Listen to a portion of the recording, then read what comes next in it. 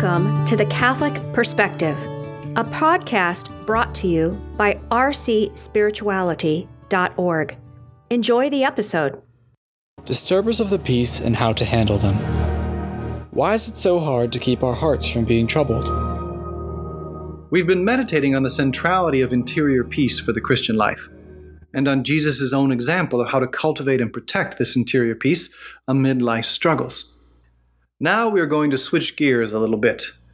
In this conference, I want to ask and answer, at least partially, two questions. The second question will flow from our answer to the first question.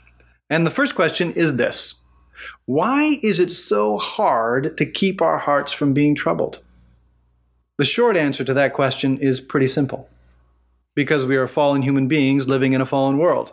St. Augustine defined peace as tranquillitas ordinis, or, loosely translated, the tranquility that comes from having things in their proper place or in their proper order.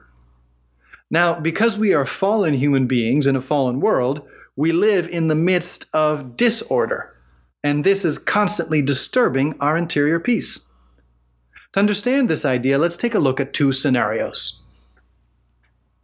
Scenario number one is that of the faith-filled person. Our faith tells us that God loves us infinitely and unconditionally, that He is all-powerful and all-wise, and that His providence is always watching over us. If someone believes that completely, in such a way that those truths completely fill their mind, their heart, and their whole being, then nothing, not even horrible tragedies, will be able to disturb their interior peace for long. The Catechism points this out in number 222. Believing in God, the only one, and loving Him with all our being has enormous consequences for our whole life. The Catechism then goes on to list a bunch of those consequences. In number 227, it points out the consequence that this faith means trusting God in every circumstance, even in adversity. And then the Catechism quotes a beautiful, powerful prayer of St. Teresa of Avila that expresses how this faith can keep our souls in peace. Let nothing trouble you. Let nothing frighten you. Everything passes. God never changes. Patience obtains all.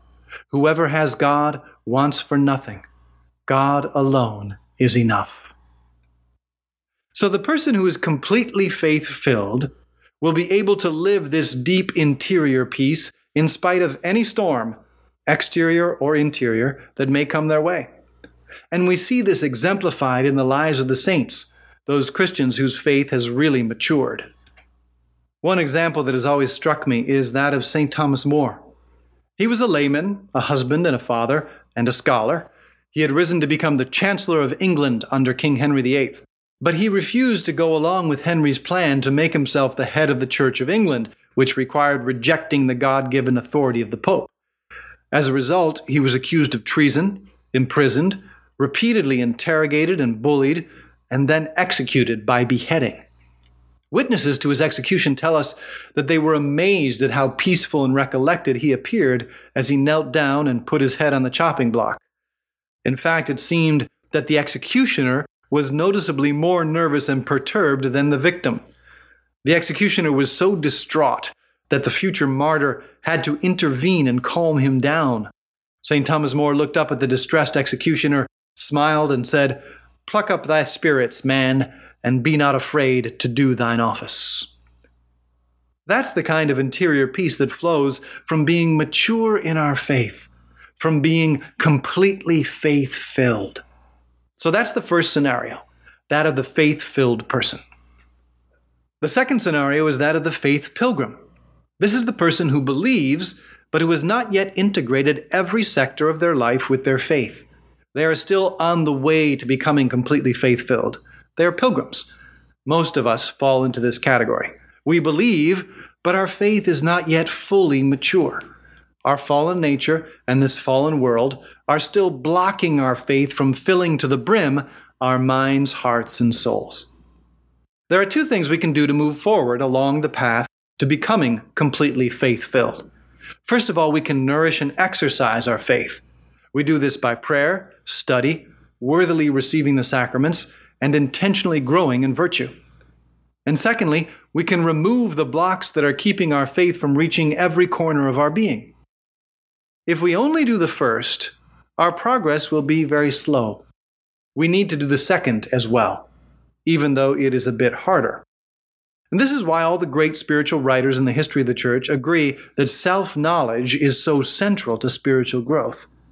We have to discover those aspects of our personality, character, background, and tendencies that are impeding the flow of God's grace in our lives.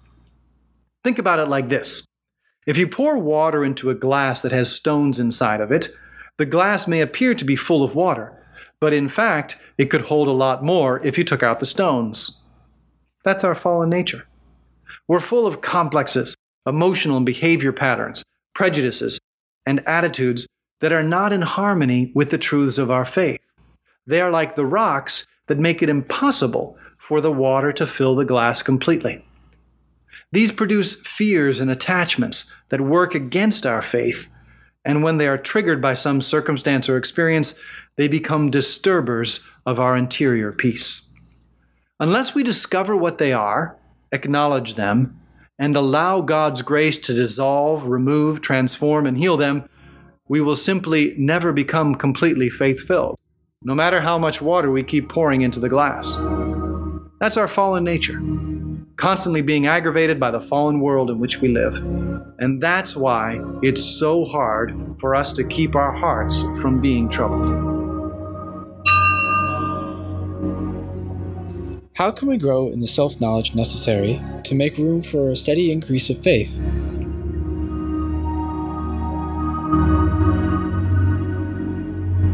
Having answered the first question, why is it so hard for us not to let our hearts be troubled? We are now ready to pose and tackle the second question.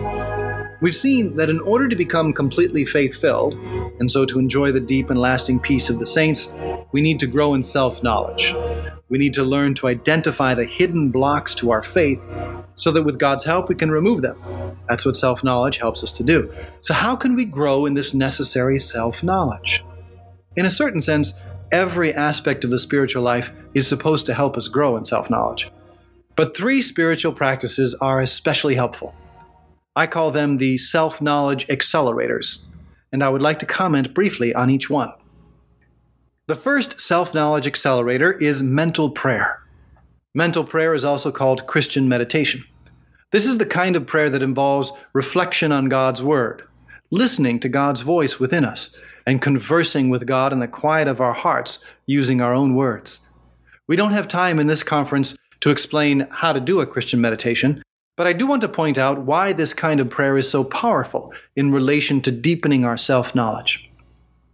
When we engage in mental prayer on a regular basis, we give the Holy Spirit a chance to speak to our personal needs, to enlighten us as only we need to be enlightened.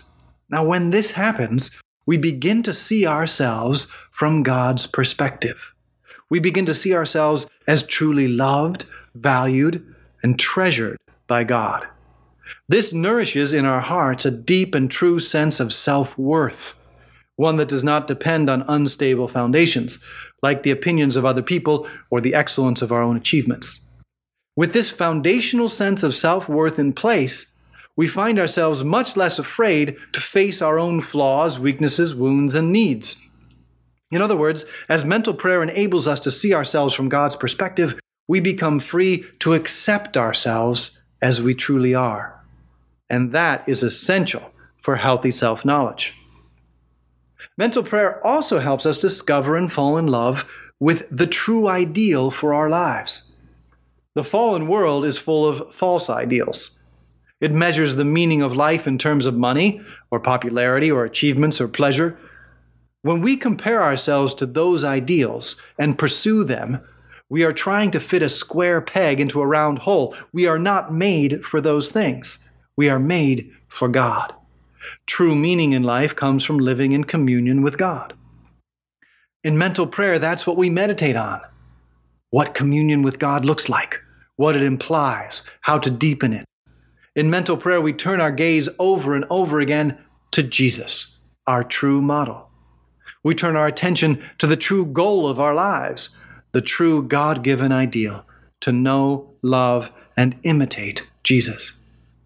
As the letter to the Hebrews puts it, let us rid ourselves of every burden and sin that clings to us and persevere in running the race that lies before us, while keeping our eyes fixed on Jesus, the leader and perfecter of faith. Having a false ideal distorts our understanding of our true identity. The habit of mental prayer gradually corrects the false ideal of the fallen world and replaces it with the true ideal and our true identity: Christians, other Christs. The second great accelerator of self-knowledge is the sacrament of confession. God invented this sacrament because He knew we would need it. We need to hear the words of forgiveness and mercy spoken out loud in a particular time and place. We need that because we are human beings who live in the midst of time and space. But we also need to speak out loud our own sins, faults, and imperfections. This makes our repentance, one of the essential tools for peace of soul, ongoing and unmistakable. When we say our sins, faults, and imperfections out loud in the confessional, we own them and take responsibility for them. They can't stay lurking in the shadows and continue doing their damage in secret. When we make confession a regular part of our spiritual lives, which the Church highly recommends, we also make the examination of conscience a regular part of our spiritual lives. Every day, we take a few minutes at night to reflect on how God has been acting in our lives and how we've been responding, and what has kept us from responding better. And before going to confession, we take some extra time to identify not just the isolated falls and failings, but the trends of weakness and selfishness. And since we do all this in the context of a sacrament, we know that God is also at work during all those moments of self-reflection and examination. By preparing for and going to confession on a regular basis, we give the Holy Spirit a chance to show us the blocks, the behavior patterns and attitudes that are at the roots of our selfish acts. And all of those benefits come in addition to the grace of forgiveness and renewed strength that always happens in confession, and the sound advice that we often get from a good confessor. This is why regular confession, lived with humility and simplicity, is a powerful accelerator of self-knowledge.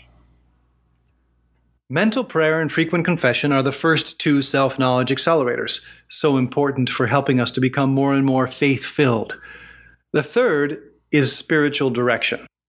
Spiritual direction adds an objective perspective to our own self-reflection. Often, we are so immersed in the struggles of our faith journey that we can't see the whole picture. Like a player on the field in the football game, we only see a small part of what's going on. A spiritual director is like the coach up in the booth during the game, able to see the whole field and provide a more complete and accurate analysis of the situation. Spiritual direction also gives us a remedy for our blind spots. We are often simply unable to see certain factors that are at work in our spiritual lives. And so we need someone else to help us. It's like you wanted to check the brake lights on your car. You can't do it unless someone else stands behind the car while you press on the brake pedal. Here's how Pope Benedict XVI put it in an address to future spiritual directors. Everyone, in fact, and in a particular way all those who have received the divine call to a closer following, needs to be supported personally by a sure guide in doctrine and expert in the things of God. A guide can help defend oneself from facile subjectivist interpretations, making available his own supply of knowledge and experiences in following Jesus. But in order for spiritual direction to be effective, we have to keep a few things in mind. The most helpful form of spiritual direction is when we have a real ongoing relationship with our spiritual director. If we're constantly switching spiritual directors, or just meeting when we're in the midst of a crisis, we lose a lot of the benefits. Likewise, we need to be open and honest with our spiritual director. We can't just say what we think we should say. We need to talk about what we are really experiencing in our faith journey. The real problems, the real joys, the real challenges. And finally, we need to approach spiritual direction with an open mind, with a humble and sincere willingness to change. Otherwise, we may filter out what we most need to hear. Spiritual direction, by giving us objectivity and overcoming our blind spots, is the third important self-knowledge accelerator. You have been listening to The Catholic Perspective. a resource from rcspirituality.org. Please visit our website and check out more great resources to help you pray, learn, grow, and go. Please join our team of digital missionaries by subscribing at rcspirituality.org.